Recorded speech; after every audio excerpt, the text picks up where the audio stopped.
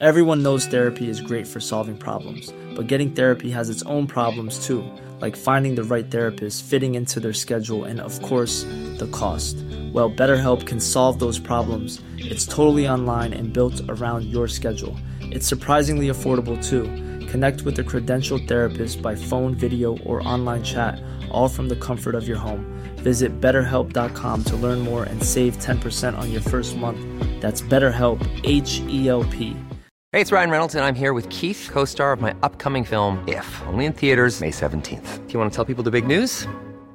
All right, I'll do it. Sign up now and you'll get unlimited for $15 a month and 6 months of Paramount Plus Essential Plan on us. MintMobile.com/switch. Upfront payment of $45 equivalent to $15 per month. Unlimited over 40 gigabytes per month. Face lower speeds. Videos at 480p. Active Mint customers by 531.24 get 6 months of Paramount Plus Essential Plan. Auto renews after 6 months. Offer ends May 31st, 2024. Separate Paramount Plus registration required. Terms and conditions apply if rated PG.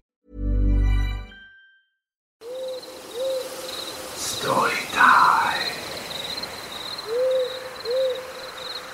It was bow season in the Coast Range of Oregon. My dad.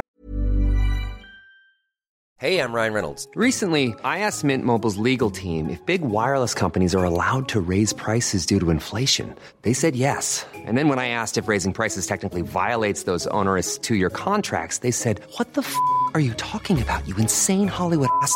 So to recap, we're cutting the price of Mint Unlimited from $30 a month to just $15 a month. Give it a try at mintmobile.com/switch. $45 upfront for 3 months plus taxes and fees. Promo rate for new customers for limited time. Unlimited more than 40 gigabytes per month. Slows full terms at mintmobile.com.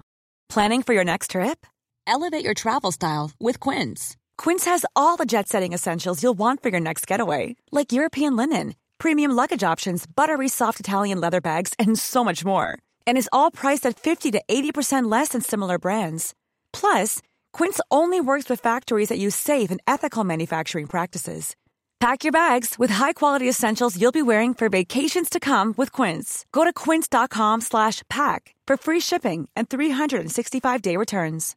If you're looking for plump lips that last, you need to know about Juvederm lip fillers. With Juvederm Volbella XC and Juvederm Ultra XC, your lip look, whether it's subtle or bold, can last up to 1 full year with optimal treatment and no additional maintenance. Find a licensed specialist and see if it's right for you at Juvederm.com today. That's JUVEDERM.com. Add fullness to lips in adults over 21 with Juvederm Volbella XC or Juvederm Ultra XC. Do not use if you have severe allergies or a history of severe allergic reactions, or if you're allergic to lidocaine or the proteins used in Juvederm. Tell your doctor if you have a history of scarring or taking medicines that decrease the body's immune response or that can prolong bleeding. Common side effects include injection site redness, swelling, pain, tenderness, firmness, lumps, bumps, bruising, discoloration, or itching. As with all fillers, there's a rare risk of unintentional injection into a blood vessel, which can cause vision abnormalities, blindness, stroke, temporary scabs, or scarring.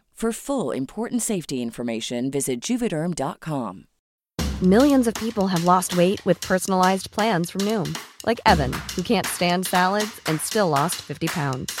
Salads generally for most people are the easy button, right? For me, that wasn't an option. I never really was a salad guy. That's just not who I am. But Noom worked for me. Get your personalized plan today at Noom.com. Real Noom user compensated to provide their story. In 4 weeks, the typical Noom user can expect to lose 1 to 2 pounds per week. Individual results may vary. Dad decided that he wanted to take my mom bow hunting and out for a cool experience in the woods. It was evening and he decided to park his car up on a landing and watch the sunset and stars with my mom. They were asleep in the back of the wagon and were woke suddenly by a guy screaming and revving his old K5, while his bright lights were directed at my dad's car. The guy was screaming at my old man to get the F out here. You picked the wrong road to be on. I'm going to blow your F head off. My dad whispered to my mom to stay covered up and not to make any noise or movements. My old man had been in special forces and had also been an MP. He didn't, however, have anything except his bow. The stranger wasn't having any of it. I told you to get the F out here and I mean it. Now. My dad yelled out the window, all right man, I'm getting out. He slowly got out of the car while keeping the car between them. My mom said she could hear the guy work the bolt on his rifle and just knew my dad was dead. I don't know exactly what was said, but my mom said she heard my dad start talking to the guy, calm as could be. She said she heard the guy and said he sounded like he was drunk or on drugs. Eventually my dad was able to talk the guy down and he eventually left. After they watched the guy drive up to the next landing and sit there, my dad got in his car and told my mom to just stay put in the back and unt the blanket while he drove out of there. My mom said that as soon as they took off they saw the guy start speeding their way. It turned into a car chase on a logging road with a long track to get back to the main road. She said it took forever for my dad to lose him, but eventually they did. Said she has never been more scared of anything in her life.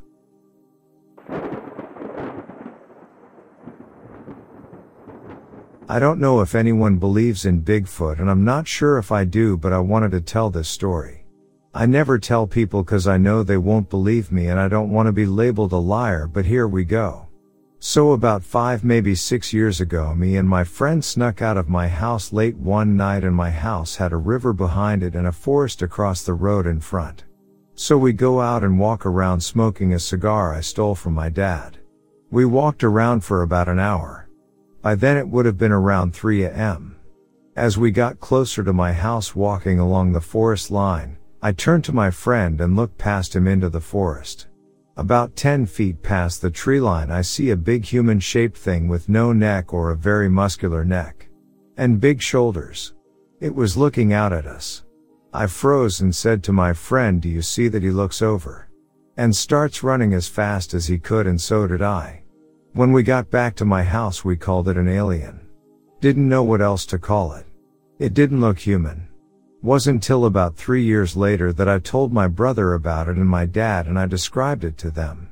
It was big, about 8 feet tall, had a black body with a gold color head. So my brother looks up what I saw in Google and something called Old Yellow Top comes up described as a Bigfoot. With dark body and yellow head, and what makes it even more crazy is the sighting are in Ontario, Canada. And I also live in Ontario, Canada. I think the first sighting is from early 1900s, and me and my friend, both 20 years old now, still to this day swear we saw something in the forest that night. All I know is I never felt that kind of fear before, and I don't think I ever will again.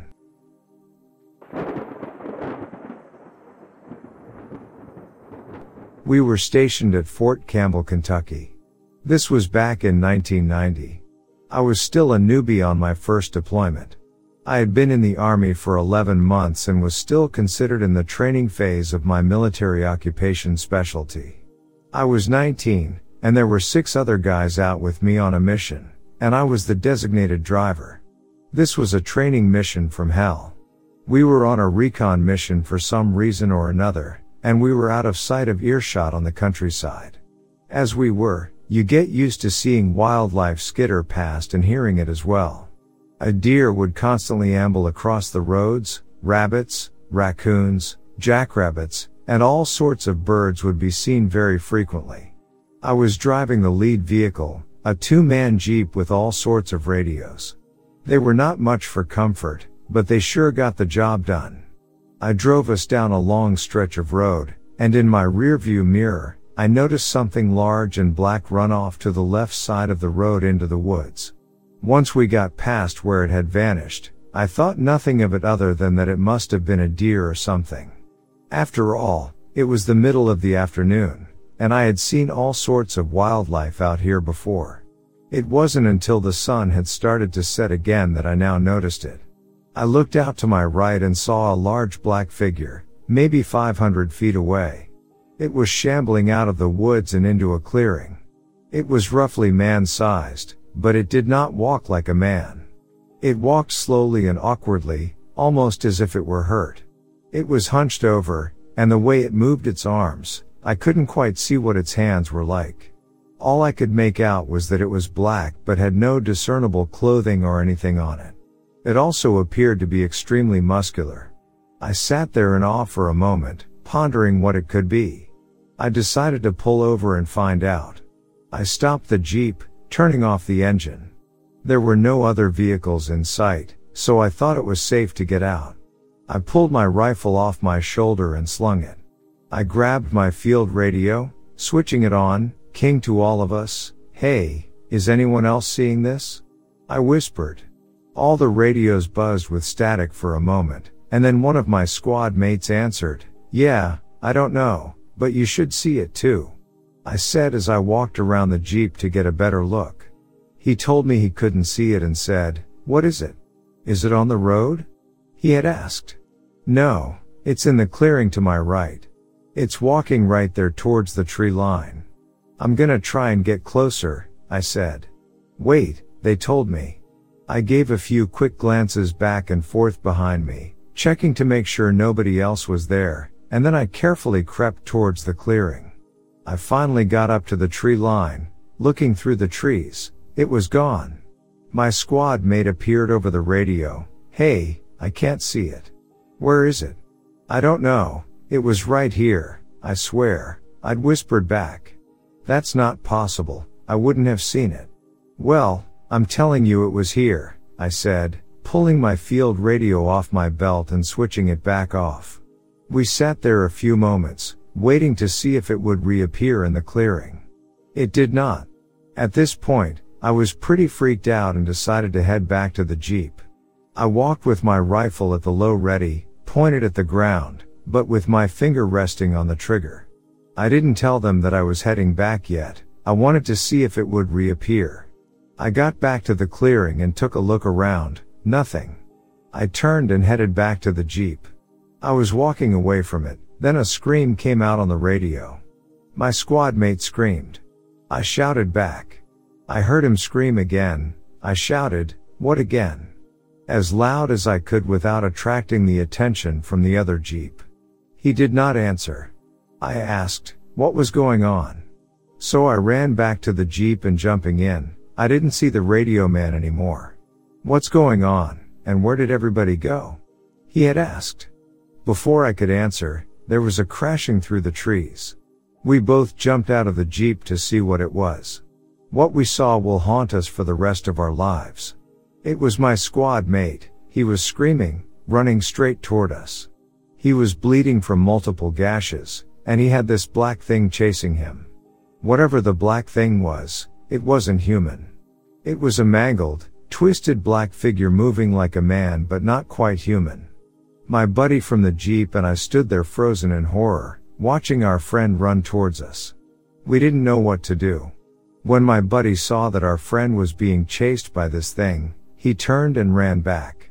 I just reacted, grabbed my rifle, pointed it directly at this being. I pulled the trigger, firing a spray of bullets on him. I don't know if it hit him or not, but he stopped, and when I stopped shooting, he then began to advance on me. I was about to take another burst at him when my friend jumped in the Jeep and shouted for me to get in. I jumped in the Jeep beside him after getting out to shoot at this thing, and he throws it into reverse and punches the gas. The tire spun, gravel flying everywhere as he tried to get us turned around for a quick exit. He finally got us pointed in the right direction, and we went flying back out the way we came. I looked behind us for any sign of that thing, but I couldn't see it anymore. As we drove on, I could hear my friend whimpering next to me. He had his hand pressed against the deep oozing gash in his right arm. I reached into the first aid kit and pulled out a field dressing. "Here, put this against the wound." He took it, pressed it against the injury, but not before I saw his fingers were raw and red. He had somehow gotten that gash without realizing it when he was running from the creature. We can now hear this thing chasing our Jeep in the woods. It was paralleling us from inside the woods but just outside of view. We could hear it crashing around. This wasn't possible. I had shot it several times, and it should have been heard badly enough to be able to not keep up with us. After a few more minutes, the crashing in the woods stopped, and my buddy grabbed my shoulder and said, "Don't look back." So what do I do? I immediately turned around and looked back behind us. There were several of these beings running after us in the woods. I looked back at my buddy, and he was white as a ghost. I was trying to make out just how many there were, easily over 4 or 5. And they shouted, "What are they?" "I don't know, but we're not sticking around to find out," he nodded, and we kept going as fast as the Jeep would allow us. The radio man is screaming, "Guys, what is that?" And we shouted, "We don't know, guys, we heard the gunshots. What is going on out there?" My buddy overcame his fear for a moment, trying to explain what he saw as best as he could. I looked back and saw that those things were now running through the woods beside us, keeping pace with our Jeep. This was unreal. I don't know how long we drove, but eventually, the Jeep stopped in front of a guard shack at the same kind of base. I couldn't make out the insignia in the dark, but it did not look like anything I'd ever seen before. We got out of the Jeep and ran into the shack. The two guards manning the gate had their weapons pointed at us. "What is the emergency?" My buddy stumbled, trying to catch his breath, and explained, We were headed to the front gate, and there's a thing chasing us. We were still in training, and we ran into something in the woods. Please help us. This thing chased us all the way here." The guards looked at each other, and then the closest one to my friend pulled him over to a corner for a private conversation. I couldn't hear what was being said, but I could see my friend's face turn from fear to anger. The other guy approached me. "I'm sorry, son. We can't let you in." I was taken aback by his words. "What? I just saw my friend get attacked and chased by something, and you're not going to let us in?" The guard's voice is firm but calm. "Truth is, you're not authorized to be here. I'm afraid we can't let you in." I was getting frustrated. Nobody comes into this space unauthorized. You have to understand that. Now please get back in your Jeep. I was dumbfounded. What's going on here? This is part of our base. The guard spoke in a firm and resolute tone. "I understand you're upset. Now please go." I looked back at my friend, who had a very defeated look on his face. I know it was pointless to argue, and we had gotten out of there quickly, doing our best to evade whatever chased us far into the woods. Everything had gone quiet, and we hadn't heard much of anything now. We eventually did make it back, and we were informed that what we had encountered was a part of our training mission. No further questions were allowed. The portion and part of our base that we tried to enter into did not allow trainees in, including us, which was a strict part of a military facility. Everything was coordinated for us to encounter these beings by the military as some sort of training operation. These are things I didn't learn until much later on. I went on to serve for a few more years and got out. I lost contact with all my buddies.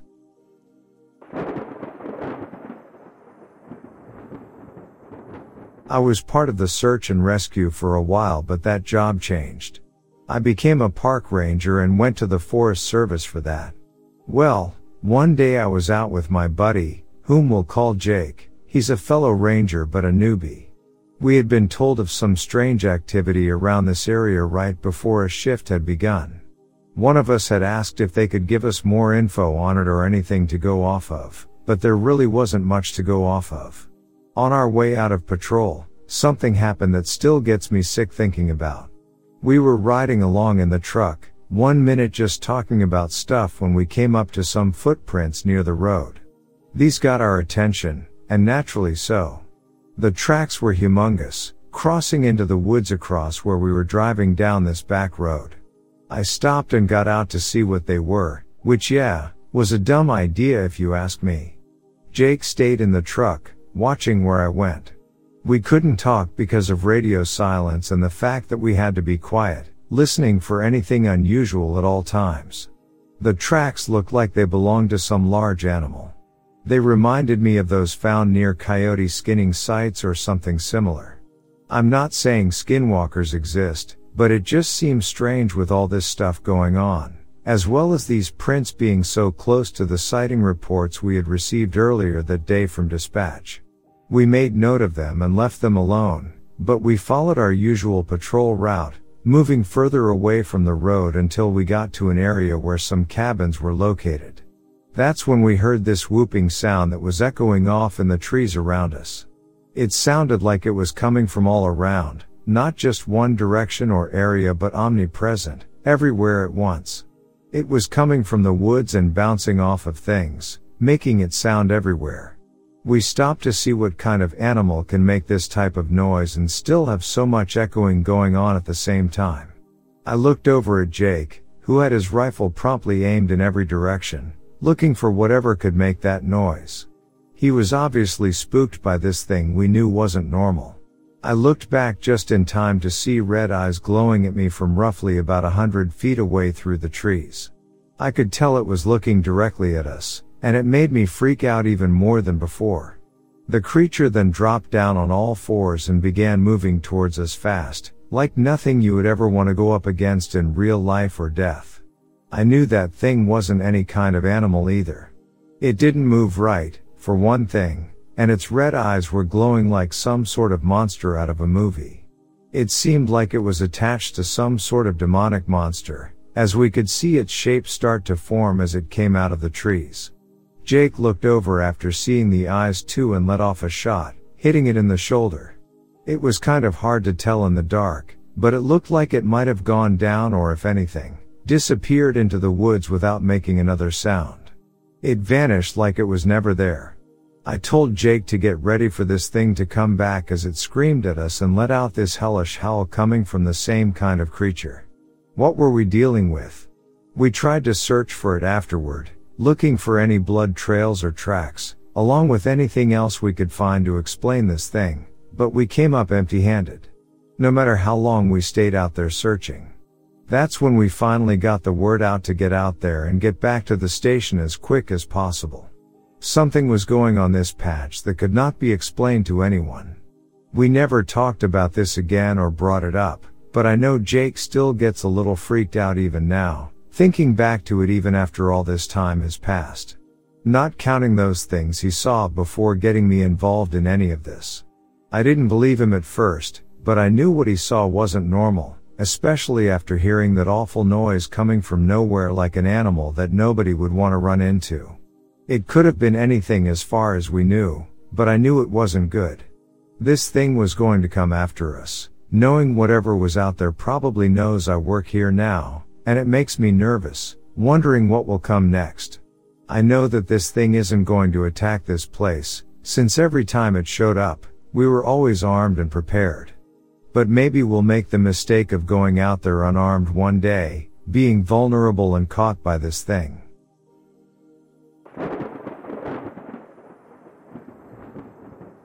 It was a hot and humid day in Texas as our Navy SEAL team set out on what was supposed to be a routine training exercise. We were deep in the heart of the wilderness, far from civilization, conducting drills near a mysterious black lagoon that had an eerie aura about it. Little did we know that this day would turn out to be anything but routine. As we approached the lagoon, we noticed an unsettling stillness in the air.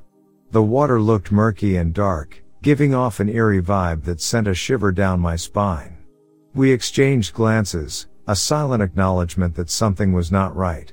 As we cautiously stepped closer to the lagoon, the hairs on the back of my neck stood on end. That's when we saw it, a pale, human-like hand emerging from the water. It had large claws and shiny, glass-like skin, covered in a clear liquid that seemed to glisten in the sunlight.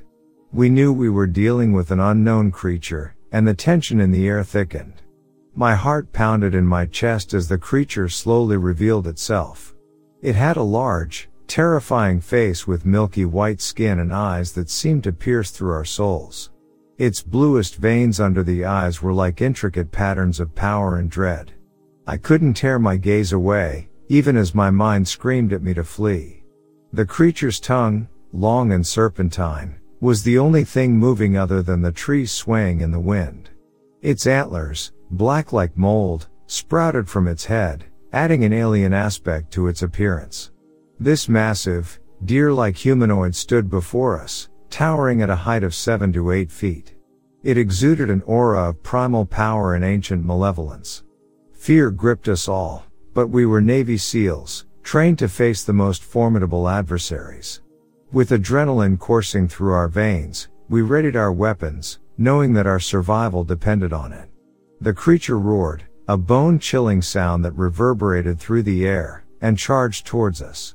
The battle was fierce, and we fought with all our strength, each move precise and calculated.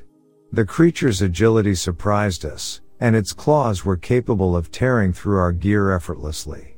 We could sense that it was not just a mindless beast, it was intelligent, cunning, and intent on surviving. Through sheer determination and teamwork, we managed to land a critical blow, and the creature collapsed to the ground. Its deathly cry echoed in the wilderness, making the very earth tremble. We had won, but the price had been high. Some of our team members were injured, and the lagoon had turned into a pool of blood and turmoil. As we regrouped to analyze the creature and understand what we had faced, our commanding officer arrived at the scene. His stern face showed a mix of curiosity and concern as he demanded an explanation for the chaotic situation. Hesitant but honest, we recounted the events that had unfolded. To our surprise, the commander laughed, dismissing our story as an elaborate prank or a result of heat-induced hallucinations. Anger and frustration welled up within us as he accused us of lying, questioning our integrity. Determined to prove the truth, we led our commander to the corpse of the creature. However, as we arrived at the lagoon, our hearts sank. The creature's lifeless body was nowhere to be found. It had vanished without a trace, leaving only the eerie stillness of the black waters. The commander's expression turned grim, and he ordered us to conduct a thorough investigation. What was initially treated as a mere training exercise had now become an enigma, a mystery we couldn't ignore. We combed the area, analyzing every piece of evidence, but the creature had left no physical trace of its existence. As the sun set, we stood at the edge of the black lagoon, the unsettling silence engulfing us. We knew the truth of what we had encountered, but without evidence, our tale would remain just that, a story.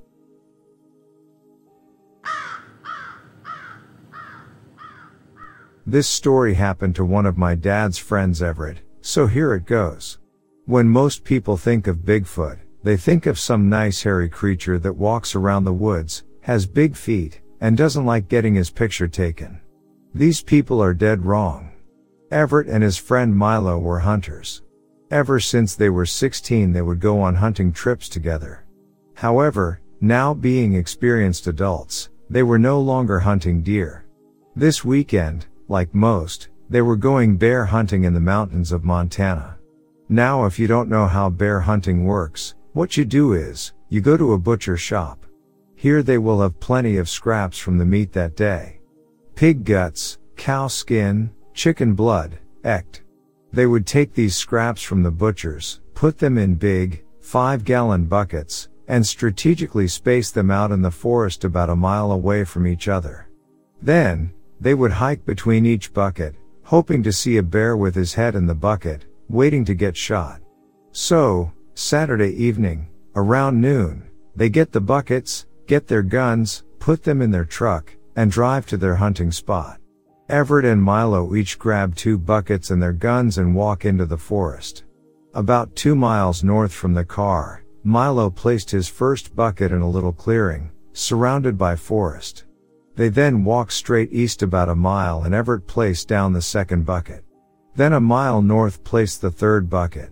And finally, a mile west, and they placed the last bucket. Now they had a big square of buckets filled with guts that they could walk around to. The day passes without incident.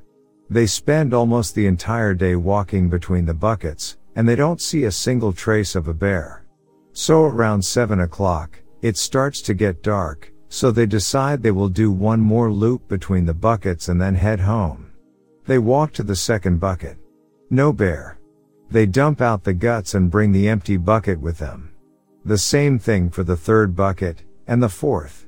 They are very discouraged and think that they'll go home empty-handed as they walk to the last bucket. But, as they approached around 9 p.m., the birds fell silent. This was a very good sign and usually meant that there was a bear nearby. As they got closer, Everett smelled something horrendous. It smelled like rotting meat, and it definitely wasn't their buckets. With their hopes high, and their noses covered, they carefully and quietly approached the edge of the clearing. In the middle, surrounded by trees, eating out of the bucket, was the biggest bear they had ever seen, with its back to them. It must have been 10 feet if it was on its hind legs. With Milo holding the buckets at the time, Everett grabbed his rifle and scoped in on the bear. Getting a closer look in this thing, he realized something. It wasn't eating with its head in the bucket like most bears do. It was scooping handfuls of guts into its mouth, using its hands. The fur of it also looked like nothing he had ever seen before. It was matted all over and looked like it had things stuck in it. Everett turned towards Milo and pointed at the bear. Milo shrugged and tried to make a shooting motion. Everett aimed his gun back at the thing and got ready to shoot. Then, Everett heard something behind him. The thunk of a bucket hitting the ground. Through the scope, Everett saw the bear immediately stop eating and turn its head and look straight into Everett's eyes. This was no bear. The creature's face, dripping with blood, was almost human-like. Flaring nostrils, mouth open with guts falling out. They were petrified with fear. The thing charged and human instinct kicked in. Milo dropped the buckets and they ran. They ran as fast as they could towards the car. But close behind them, they could hear the thing running after them, but it didn't sound like a bear, crashing through the brush. It sounded like a human, running on two legs. This just encouraged them to run faster. After sprinting in pure fear through the pitch-black forest for 15 minutes, the only thing keeping them running from the creature was the adrenaline pumping through their veins. They were close. They must have been 5 minutes from the car when from behind Everett, he heard Milo trip on a log. Everett kept running. He heard the steps of the creature stop, but he kept running, and then through his crashing footsteps, he heard Milo's blood-curdling, heart-wrenching scream. It took all his willpower to not turn around for his friend. Finally, he reached the edge of the forest and saw his truck. He ran to the driver's side, got in and locked the doors. He waited in complete silence and fear for Milo. He waited for 5 minutes, for 10 minutes, for 15 minutes, hoping to see his friend burst through the trees. But he never came. After 20 minutes of waiting in terror, he drove off, trying not to think of what had just happened to his friend. Once he got home, he immediately called the cops and searches began. However, Milo didn't have many family or friends besides Everett, so the searches didn't last too long. After only a week, they gave up, and Milo's body was never found.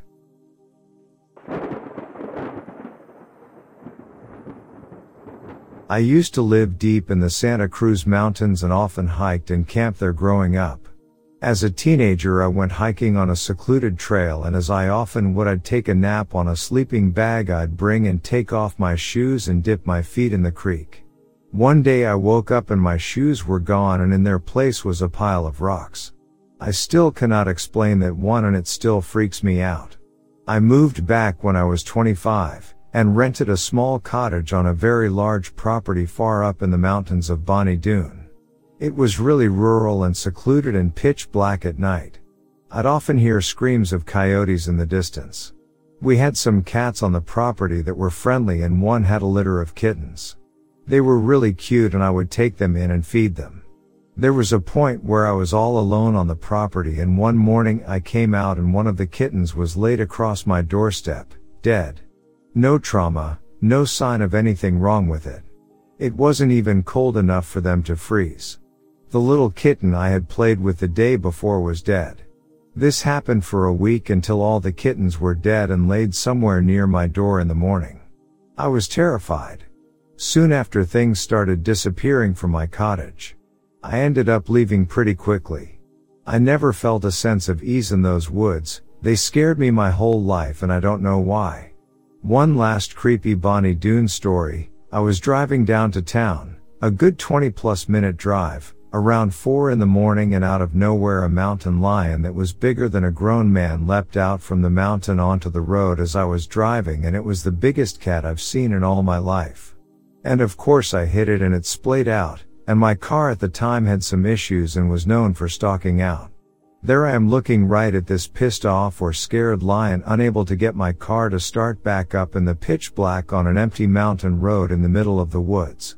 I had to call the authorities, but somehow the mountain lion slinked off into the woods and my car decided to start. The sheer panic I felt was Planning for your next trip? Elevate your travel style with Quince. Quince has all the jet-setting essentials you'll want for your next getaway, like European linen, premium luggage options, buttery soft Italian leather bags, and so much more. And is all priced at 50 to 80% less than similar brands. Plus, Quince only works with factories that use safe and ethical manufacturing practices. Pack your bags with high-quality essentials you'll be wearing for vacations to come with Quince. Go to quince.com/pack for free shipping and 365-day returns. Even when we're on a budget, we still deserve nice things. Quince is a place to scoop up stunning high-end goods for 50 to 80% less than similar brands. They have buttery soft cashmere sweaters starting at $50, luxurious Italian leather bags, and so much more. Plus, Quince only works with factories that use safe, ethical, and responsible manufacturing. Get the high-end goods you'll love without the high price tag with Quince. Go to quince.com/style for free shipping and 365-day returns. Insane.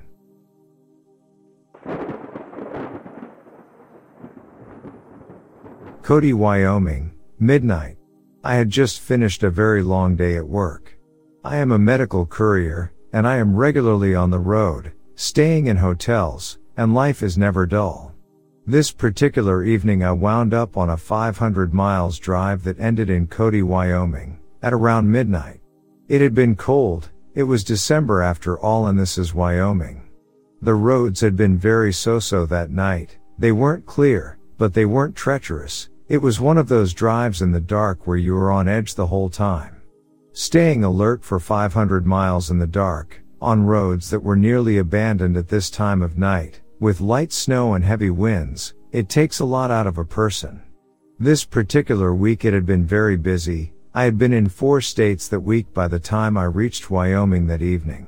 The drive to the patient's house was up a windy, slick road, and the drive was uneventful. After I had dropped the medicine off to them and called the boss to let them know I had made it in and was heading to a hotel to get some sleep. Pretty usual conversation. We talked briefly about how much they would reimburse me for the hotel room. They always say $80, $100. It's pretty typical and fair, since the cheap hotel in Cody, Wyoming is about that price. I, however, am 31 and a good night's rest, a good free breakfast, and a nice AM soak in a hot tub are requirements for when I catch myself in a hotel room. I know that by the time I get to the hotel I have put on serious miles, so I treat myself. 1, because if I am staying in a hotel it has been a profitable day and I can afford to treat myself just a little, and 2, I feel better after a good night's rest, a great breakfast, and a nice soak. I will not name the chain of hotels I stay at, but I frequent one chain because it's the best value hotel in my hometown, which is back in Nebraska. Tonight I pulled into the hotel, which I have stayed at 3 or 4 times now, so I am familiar with the place. I had called ahead about 8 hours before when I was leaving Denver to call and book a room, and let them know they would be expecting me at midnight. I walk into the hotel with my bag, dusting off the snow that had fallen on me while I got my stuff out of the car and walked inside. It's very quiet, there's no music and the TV isn't on in the lobby. I wander to the counter, leaving a trail of wet shoe prints behind from coming in out of the snow into the lobby, my shoes squeaking as I approach the counter. When I get to the counter there is no one at there.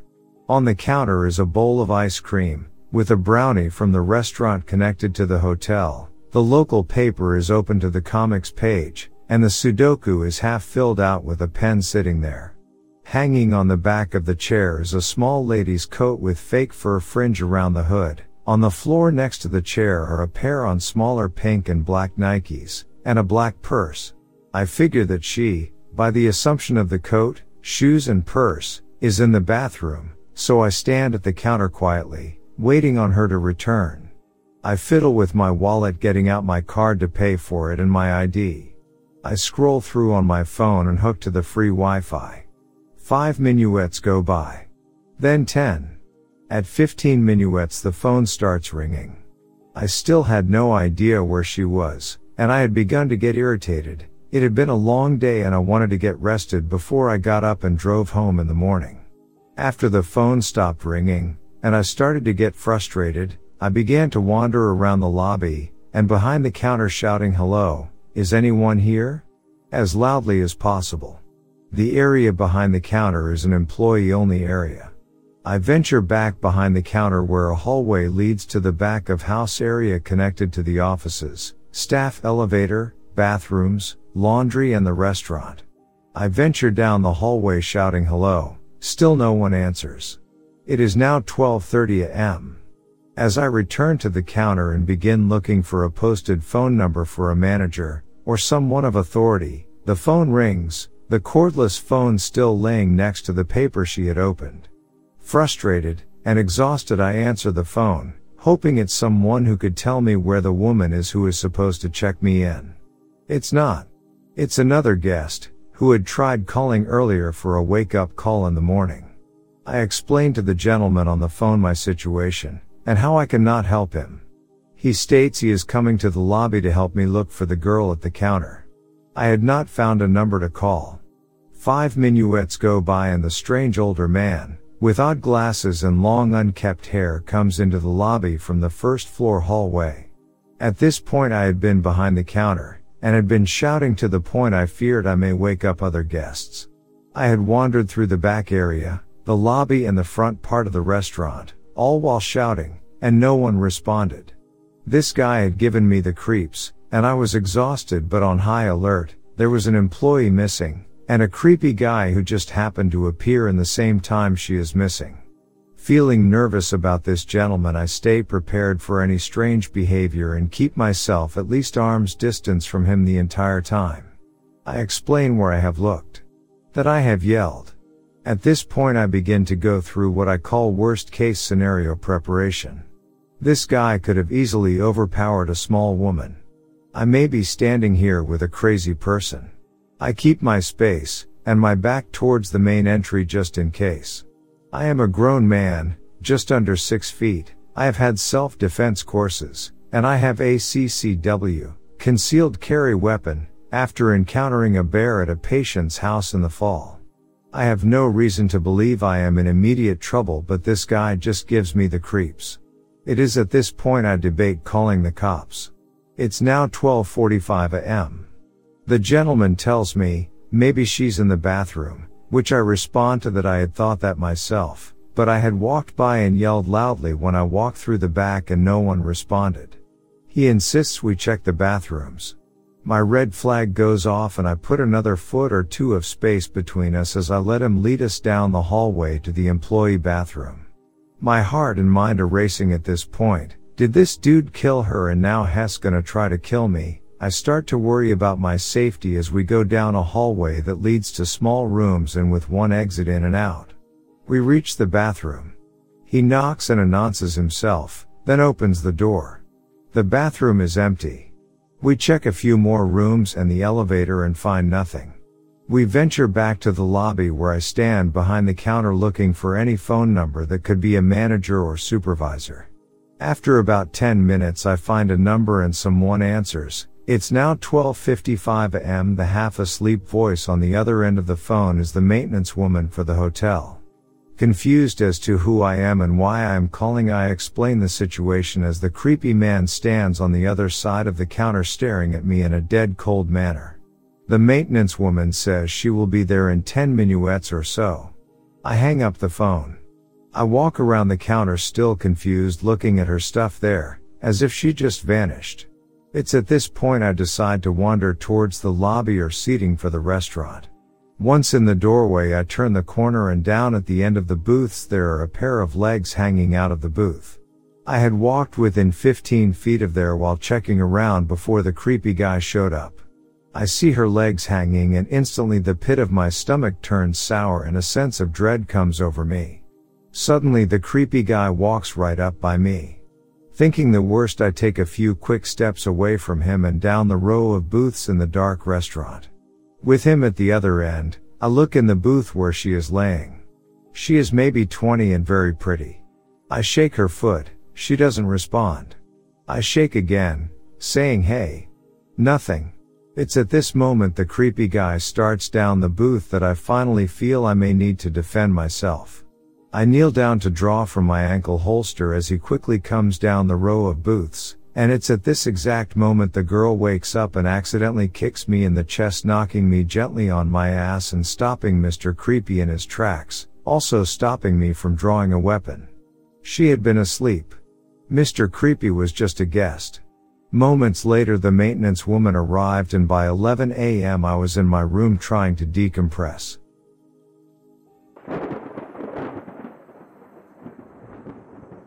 When I was younger and stupider and going to college in the North Georgia mountains, my friends and I would go night hiking a lot on the trails near campus.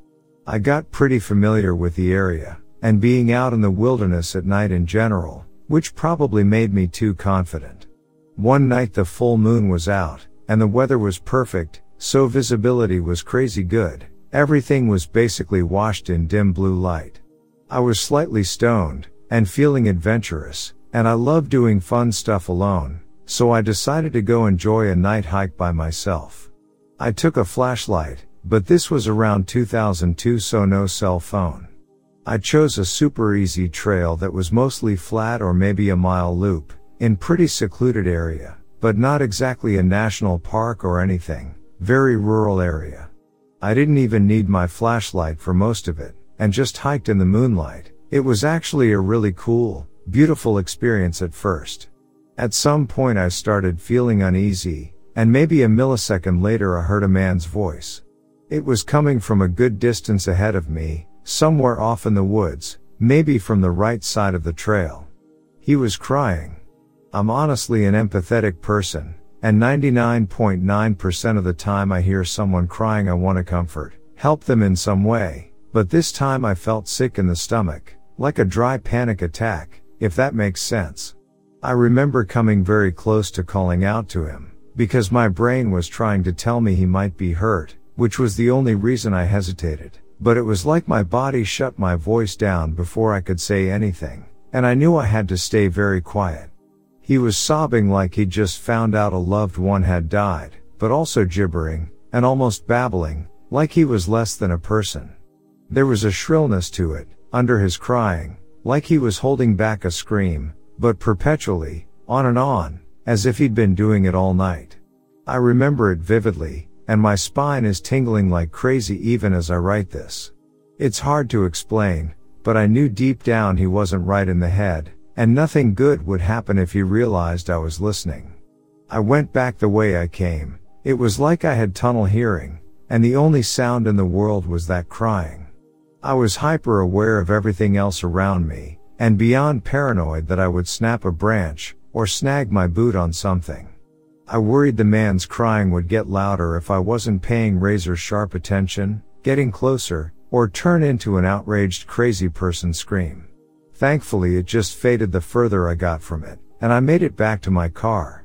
Still, I was convinced some wild-eyed hermit was going to rush out of the forest and bite me to death, right up to the second I locked my doors and got the F out of there. I finally had the rest of my panic attack on the drive back. I managed to park back at campus, and I just sat in the car and collected myself. Adrenaline is powerful. I have never felt a shred of guilt about leaving the guy crying out in the woods in the dark. I know I was slightly stoned, but slightly is the key word there. I'm convinced to this day I was in very real danger that night. Definitely not as insane as most of the stories in threads like this, but sometimes I get that same sick feeling deep down, whenever I wonder what might have happened if the moon been less bright, or if I'd been more responsible, and I decided to use my flashlight even once. He'd have seen me for sure.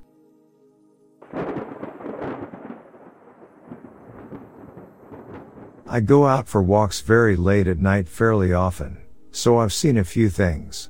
The creepiest though, happened about 2 months ago. I left the house around 1:30 a.m., and it started off as a normal walk. I wandered around the town till about 2 a.m., when I decided to go home. I was walking back the route I had came when I noticed a black van meander down the street. Didn't really pay too much attention to it though, at first. I did pay attention though when I saw it slowly drive by me for a second time. I wasn't entirely sure it was the same van though, so I just continued walking. But this time I kept an eye out. And lo and behold, About 10 minutes later, the same damn black van came down the street again. This time I knew for sure because it didn't have license plates. Now I was fairly scared, so I picked my pace up a little bit. When the van came around again this time, it stopped in the middle of the road a few houses in front of me. I stopped, turned around, and booked it back in the other direction. I made a few turns onto different roads, and then ran right into someone's yard. I waited behind their fence, and the same van came down the street. I assumed that when they couldn't find me, they finally decided to F off. But I waited in that yard for about 20 minutes before I ran back to my house and practically threw myself through my bedroom window.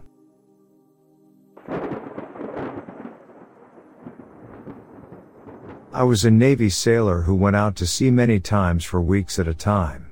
One of my jobs was being a lookout to spot boats, planes, things in the water or air pretty much and report it back to the ship. My lookout rotation could have me standing watch during the day or night, sometimes both, and it was during the nights where I was pretty afraid, especially if you were at the back of the ship alone. For anyone who hasn't been out in the middle of the ocean in the middle of the night should realize you see many more lights in the sky than you would ever in a city. And on Navy ships they like to have very little lights on at night, so standing watch around 1 a.m. feels very alien sometimes. And during the nights without a bright moon to help with your vision, you may as well be on a different planet. There was this one time I saw a bright green color moving in the water slowly and I didn't know what it was. My mind told me maybe it's a USO or something else. Eventually I was told it was just plankton, but it sure looked freaky to someone who wasn't aware of the glowing plankton produces. Another time me and another guy were standing watch together and I decided just to look up during 2 a.m. and see what things I would come across the midnight sky. I would see meteors streak across the sky, but a couple of times there were bright lights moving slowly way out there. Perhaps a satellite, maybe, who knows. But I stared for a good 20 minutes in the sky and encountered approximately 15 of those slow-moving lights in different areas of the sky, perhaps many millions of miles apart. Either way, those were the few times I saw for myself how vast space really is and that there was so much unknowns out there that humans have yet to discover or explain.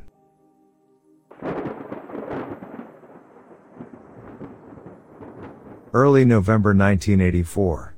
One Saturday my friend calls me and says, "Get over here, I found a ton of grouse." My mom drops me off and we start hunting his neighbor's property, with permission. We flushed nearly 20 grouse in an hour. Shot one each. Most of these were bumping some of the same birds, I'm sure, but they were everywhere. I did not hunt with my dog that day as mom wouldn't allow her in the car. 1 week later my uncle and his friend come out, as they always do, to hunt our property. I convinced them to go over to the place from last week. I call, get permission, and off we go. We pile out of the truck with my English setter and my uncle's Brittany. This is old growth woods, mostly oak and other mixed hardwoods, mature trees with grapevine tangles all over the place, old deadfalls, etc. We are pushing out the north side of a long spur ridge that runs about a 3 mile in length. The plan is to get to an old gas well out on the point of the ridge and loop around the south side back to the truck. We pushed probably half of the way out the ridge, flushed a couple birds and had a few tough shots. Suddenly there is a raw shot, clearly fired in our direction. We continue forward, not really thinking much of it until a second shot and then the impact of a bullet on a tree, between my uncle and I. My uncle yells out and another shot follows, another tree hit, bark flying. We can't see anything. We all yell again. Another shot and a bullet goes whizzing over my head. At that, we call in the dogs and back out and up to the top of the ridge. Pretty pissed, but realizing a couple 12 gauges loaded with 6-shot are not going to match up to a rifle very well. We get over the ridge and start down the other slope and back toward the truck. There is a rough service road that goes out along the top of the ridge to the wellhead. We were a good 75 yards down the south slope and moving when we hear a vehicle. Off come the orange vests and hats and called back the dogs quickly, leashed them, and I for one was all but laying on my girl as she was 90% white. I was behind a huge old oak, but it felt awful small when the black van stopped directly above us. Out comes a guy with a rifle in his hands. He walks over and stands there, looking down the hillside in our direction. Probably 75 yards away. After what felt like an eternity, he slowly walks to the rear of the van looking our way and then gets in and slowly drives away. We waited a while, then slowly worked our way back to the truck with vests and hats tucked inside our jackets, dogs leashed. We got out of there okay and back to the house. I called the local state game officer as he lived only 2 miles away and was good friends with our family. He forwarded the information to the state police. They never found the van. That was a very terrifying experience, realizing that you could do nothing if confronted. Never saw the shooter until he got out of the van, and even at that distance, we were powerless. Since that day I never leave the house with just bird shot. I take 5 slugs with me anytime I go out with just a shotgun.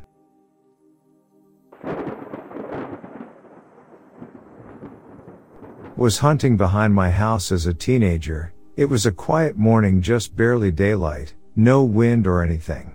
I was sitting behind an old fallen oak tree, watching the squirrels play, and all of a sudden the squirrels were gone, just out of nowhere.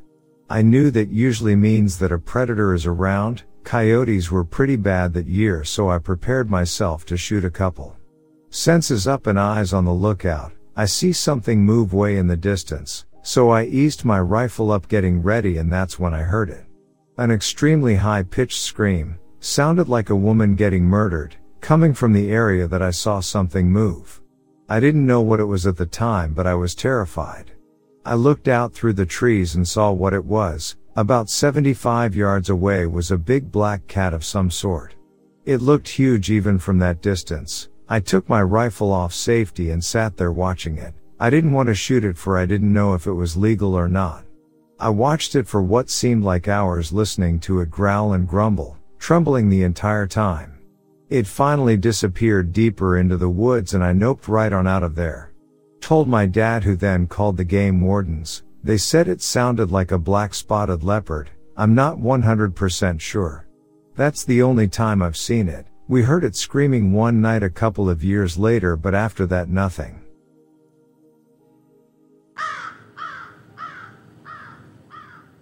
It had been a year since the strange screams or yells echoed through the new construction development.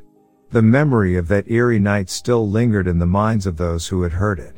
John and his wife, Sarah, were the first residents to move into their newly completed home in the peaceful neighborhood. The couple had brushed off the chilling encounter as a mere mystery, until one fateful day, a related Bigfoot experience brought the memory rushing back.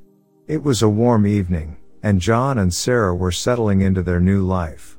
The bedroom windows were left open to welcome the gentle breeze. As they were about to drift off to sleep, a series of blood-curdling sounds pierced the silence. The chilling cries started softly, then escalated into gut-wrenching screams before eventually fading away, only to return again. It was an unsettling sequence, repeated at the same tones, sometimes punctuated with eerie ahs. Puzzled and concerned, John's initial assumption was that someone was in distress down at the cul-de-sac, a newly paved circle below their house, where a few houses were already under construction. That area had already become a popular makeout spot for high schoolers. He quickly put on his pants and slip-ons, instructing Sarah to call the police while he rushed to investigate. The cul-de-sac was about 200 yards away from their house, and as John drew closer, the source of the bizarre screams became clearer. To his surprise, there were no cars or teenagers around. Instead, the howls seemed to emanate from the dense green belt nearby, teeming with brush, blackberry bushes, and tall Douglas firs. The eerie cries persisted for several minutes before suddenly ceasing, leaving John with an eerie sense of unease. When the police arrived, John informed them about the haunting sounds he had heard. With flashlights in hand, they ventured into the greenbelt to investigate, but nothing was found. The officers reassured John that they would check it out but found no evidence or explanation for the unsettling experience. Feeling somewhat comforted, John returned to bed, trying to forget about the night's strange events. However, life seemed to have other plans. Over the following months, reports of Bigfoot sightings began to emerge from the Wallowas or Blue Mountains on the eastern Washington-Oregon border. As more stories surfaced, the pieces of the puzzle began to fall into place for John. He couldn't help but wonder if the chilling screams he had heard that night were connected to these mythical creatures. Curiosity got the better of him, and John started to research Bigfoot sightings, finding stories and accounts that closely resembled the sounds he had heard. A year after the incident, he stumbled upon another person's related Bigfoot encounter that had taken place in the same region. This confirmation only intensified his conviction that what he had heard that night was indeed a glimpse into the elusive world of Bigfoot. From that day on, John found himself drawn to the mysteries of the unknown, seeking out more stories, eyewitness accounts, and possible explanations for the bizarre occurrence in his quiet neighborhood. As he delved deeper into the realm of Bigfoot lore, John couldn't help but marvel at the inexplicable wonders that existed beyond the realm of human comprehension. And so, the night of the elusive howls became etched into his memory, forever connecting him to a world of cryptic secrets and unexplained wonders.